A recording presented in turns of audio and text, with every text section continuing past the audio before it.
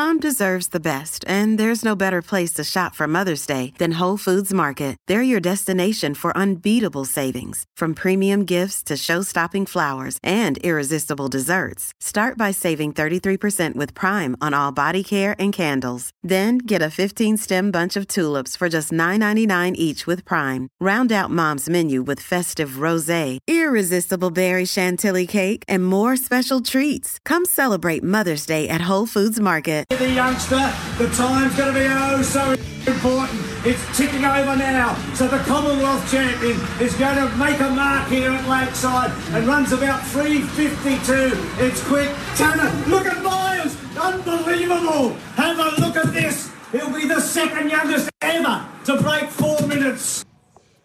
So it was Bruce McAvaney at his very best last night down at Lakeside for the Maurie Plant meet.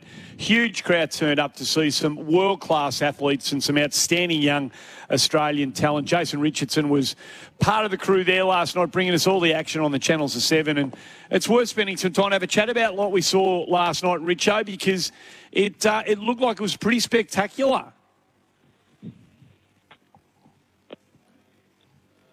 Oh, beautifully. Lovely to chat to you, Andy, mate. Are you talking to me?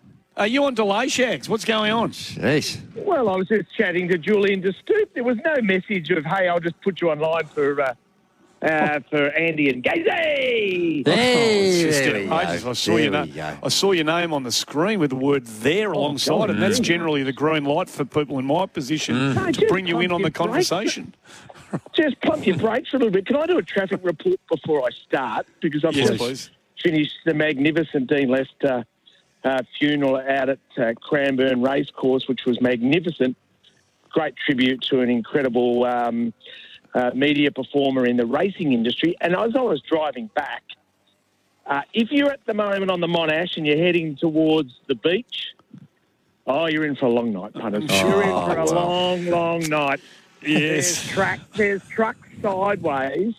It's like a scene out of Armageddon. People are just sitting on the bonnets of their car with nowhere to go for hours ahead. Well, you should have just popped down. We're only 5 minutes down the road from where you were here at Berwick BMW for the massive sale event that is on all the way through until Sunday afternoon. You should have popped down and done a live appearance for us.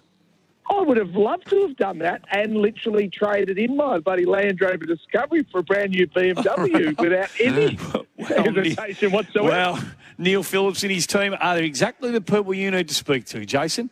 Well, before Neil, we get on, you can have Neil, you could have the B guy or you can have the A guy. It's time for you to come across. Bald is beautiful, Neilo. Andy, come over to me. Dear. What was the most spectacular when you remember the Maurie Plant meet in the coming days and weeks? What's the one event that's going to linger longest with you? You know what? This sounds weird because, Andy, and you broadcast, and so do you, Gazy, of course, broadcast elite sport around the world. And I always think that there's three teams competing. There's the two on the court in Gazy's or out on the field, and the third one, the third important element, is the crowd. And during COVID, we lost all that. And in track and field in Australia, we have really struggled. The Melbourne track meet, last time it was conducted, there was 100 tickets purchased. Last night, there was 7,700 tickets. So that third element, being the crowd, was absolutely magnificent. That came from unbelievable hard work from the Athletics Australia team led by Sam Colbert, who had a passion to bring elite athletics back, and it needed a headline act. And the fastest man in the world is a brilliant headline act, isn't it? Because only for the third time in Australia have we had the reigning world 100-metre male champion race in Australia domestically. It's only happened on two other occasions, so just brilliant. And one of those was Nitro with Usain Bolt, and the other one being Maurice Green during the Sydney Olympics. So absolutely brilliant to have them there. And Fred Curley just lit up the stage. I mean, he jogged 20.3 with his hands in the air running 200 metres. That's right. Keep in mind, he was the third person ever, and think about this for a range, third person in history to run under 10 seconds for the 100, under 20 seconds for the 200, and under 44 seconds for the 400 metres. His range is absolutely incredible. Who are the other two to do that, Richo? The other two off the top of my head is a great question. Oh, dear.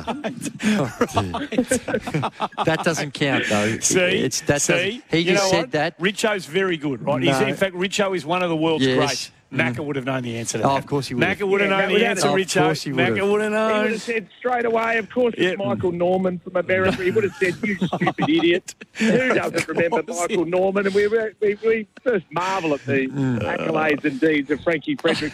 I wish I had Google with me. He's obviously a headline act, is the great Fred Curley. But then I also think about the women's 100 metres, Nara Nang. She ran into a headwind and she ran the 5th fastest time by an Australian ever. She went past Kathy Freeman. Wow. An equal time with the great Raylene Boyle, and she did it into a huge headwind. And that was with her coach, who's gravely ill, in Gary Bourne, who we've all, got our fingers crossed that he can pull through the next couple of crucial days in his health battles. So that was awesome. Jess Hull versus Abby Caldwell storming down the straight in the 1,500 metres was awesome. But then probably the piece de resistance was the men's mile, which is named after John Landy. First across the line is Ollie Hoare, the Commonwealth champion. We absolutely love him. Cameron Myers became the second 16-year-old in the history of the world to break the 4-minute mile. And he ran 3:55, second fastest in history for a 16-year-old. Only the Olympic champion and Jakob Ingebrigtsen's run fast at the same age. Unbelievable night. That is incredible. And that is. And what about Ollie Hoare? Now, I don't know a whole lot about chicken korma. Apparently, it's a delightful dish. But if you have that at 3 p.m. in the afternoon and you've got to do a 1,500 metres and go full ball, it can cause some problems. And the chicken korma, it didn't sit well with Ollie. Is that all that common after the 1,500 metres? We see it on the footy track when you see players pushing it to the limits, but I would have thought these athletes would be able to hold down the tucker. Well, no, it's pretty stock standard for the 400-metre runner. There's many a chunder straight after a race. That happens, and that's fine. The chicken korma, as Ollie described to me, was a very controversial decision. Normally, he tends to do it post a race. He decided he was starving and he went the chicken korma. And by gee, after the third heave of the chicken korma, and we had Clean Away come out onto the track, they were going everywhere. It was a disaster. There's little kids there hanging over the fence. I reckon about half the crowd were under the age of 14. They're aspiring to be athletes, and there's our Commonwealth champion hurling up the chicken korma right on the finish line. Punter. Oh, would you believe it was Wade Van Niekerk and Michael Johnson? Would that sound right? Well, Michael Johnson, are you sure it's not Michael Norman? Did Michael Johnson break 10 seconds for the 100? I thought it was a barrier that he always found hard to get past. Wade Van Niekerk, of course, the world record holder over 400 metres. Amazing.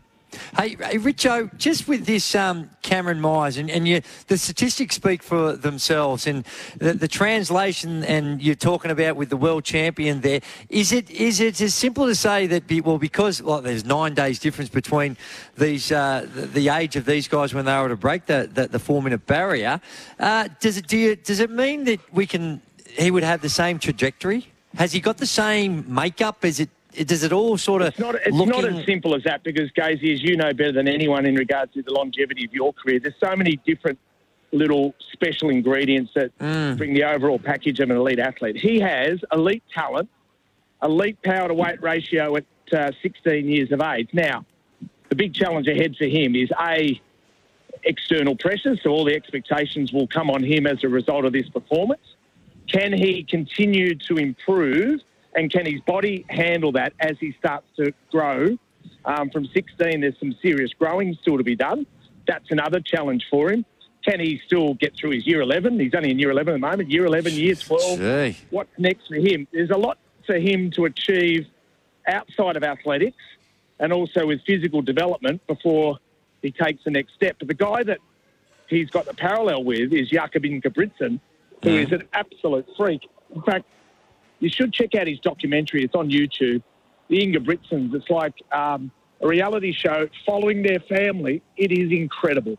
Okay, we'll do that. So there's a name. I mean, when you've laid out, the historical kind of context of what he did last night, Bruce's excitement levels raised the excitement levels for all of us about the kid. So it's definitely a name that will be on the radar for all Australian sports fans. You're bang on too, Richo. I've never really doubted you. But Michael Johnson's fastest in the 100 was 10.09. So he's not one of the two that have done it. We did get a couple of text messages suggesting that it was he, but not the case. Well, I mean, this is an area that I know a little about. I raced the great Michael Johnson over 400 metres, and the end result was he was actually in his cool-down tracksuit doing an interview by the time I hit the line. That's not true. It was a wonderful match race. That is not true. That is not true. Richo, in another area that you'd be very familiar with, Rowan Browning, how... We saw him burst onto the scene. He was a semi-final, I think it was, the Olympic Games. Olympics, that's right. What do you make of his progression? I thought he was fantastic last night. So he's not essentially a 200-metre runner, but he ran really well in the 200 metres, and then he backed up an hour and a half later to run in the 100 metres. He ran into a huge headwind and ran 10.28. Now, on face value, that's not fast, but considering the wind, that's actually good running. It was only the second time he's competed for the year. So we'll see him in Sydney in a couple of weeks' time. We'll see him at the national champs. We'll then see him over in Japan. He's now got to the point where he can start to race a bit more. Keep in mind, you don't look at his actual physical age there. He's in his early 20s. But you actually look at his athletic age.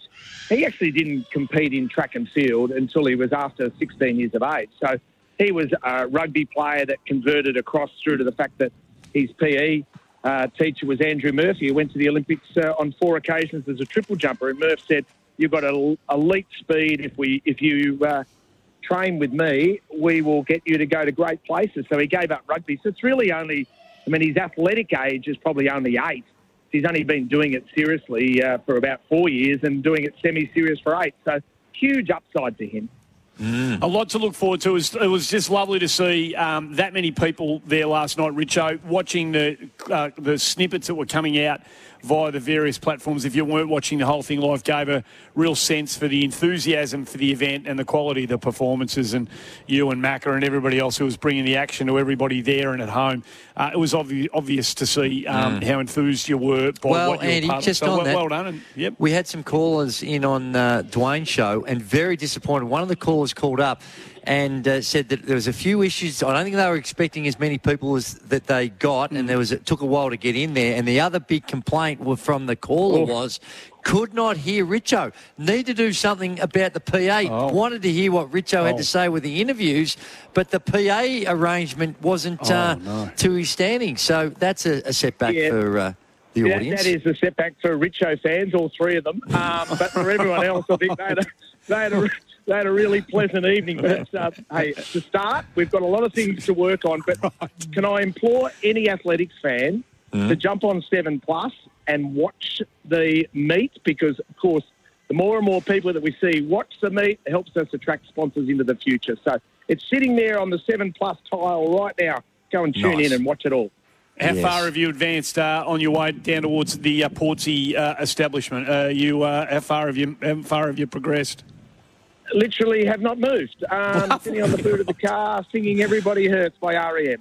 Well, lovely. Enjoy your time in the sunshine, and you're a beautiful human being. Thanks for being part of it this afternoon. Love hearing your voice, Andy. Can't wait to see you back on the front bar. Thank you, mate. Oh, okay. Jason, what am I, chopped liver? Jason Richardson. No love for Daisy. Richo for me will always be, as much as he's now an absolute... The expression sessions. For as much as he will always is now one of the emerging superstars of Australian sports broadcasting and television presentation, he is the man who used to just rock it in very cool vibes on a Friday night. Unbelievable on the stuff. Expression sessions when 11-16 SEN first started. The skateboarding was a big part of his... surfing was right up there. And you know what he could do? X Games. He'd snag the really big guests too on the Expression session. He did. You know, not in necessarily a prime time slot. They had a fantastic lead-in, the dribblers. From 7 till 10 on a Friday night. How long did the dribbles run for? You and Nige? A year. Just the 1 year? they couldn't come up with the appropriate package for us the following year. So well, that's why we moved on. Yeah, some of those packages were a little and the original package that was offered, there was just a bit light on. So it was one of these, right? And we're going to start this thing, get in on the ground floor, pretty much do it for nothing for the first year. But then when the thing starts rolling, and it will start rolling, we're very confident of that. Yes, you'll be duly rewarded. Yes, it wasn't rolling quite the way they would have hoped for after the first year. No due reward coming your way at the end of that, and you just turned up the toes and said, "I will not be working for peanuts." First few weeks were pretty solid. Then. No, Andy, come on. Let's get a wriggle. Let's do that. It's 19 minutes. We're on, for those who normally are here until 5:30, we're on to 6 tonight. Oh, yes. Why wouldn't you be enthused about us? No, I don't think I'll get through this. No, we will. And the worst thing about that, we love it, and we want to start until 7 if we had our way. But unfortunately, the good people down here at Berwick BMW, they have to stick around. Normally, they shut the doors at 5:30 on a Friday night. Right. But they have to stick around till 6 to just usher us out. The good news for them and our audience is coming up very shortly. We've got the quiz. Oh, there's a special the week that was quiz. The week that was quiz. So we touch on something. If you've been listening throughout the course of the week, you have a very strong chance to run the table with the 6 questions.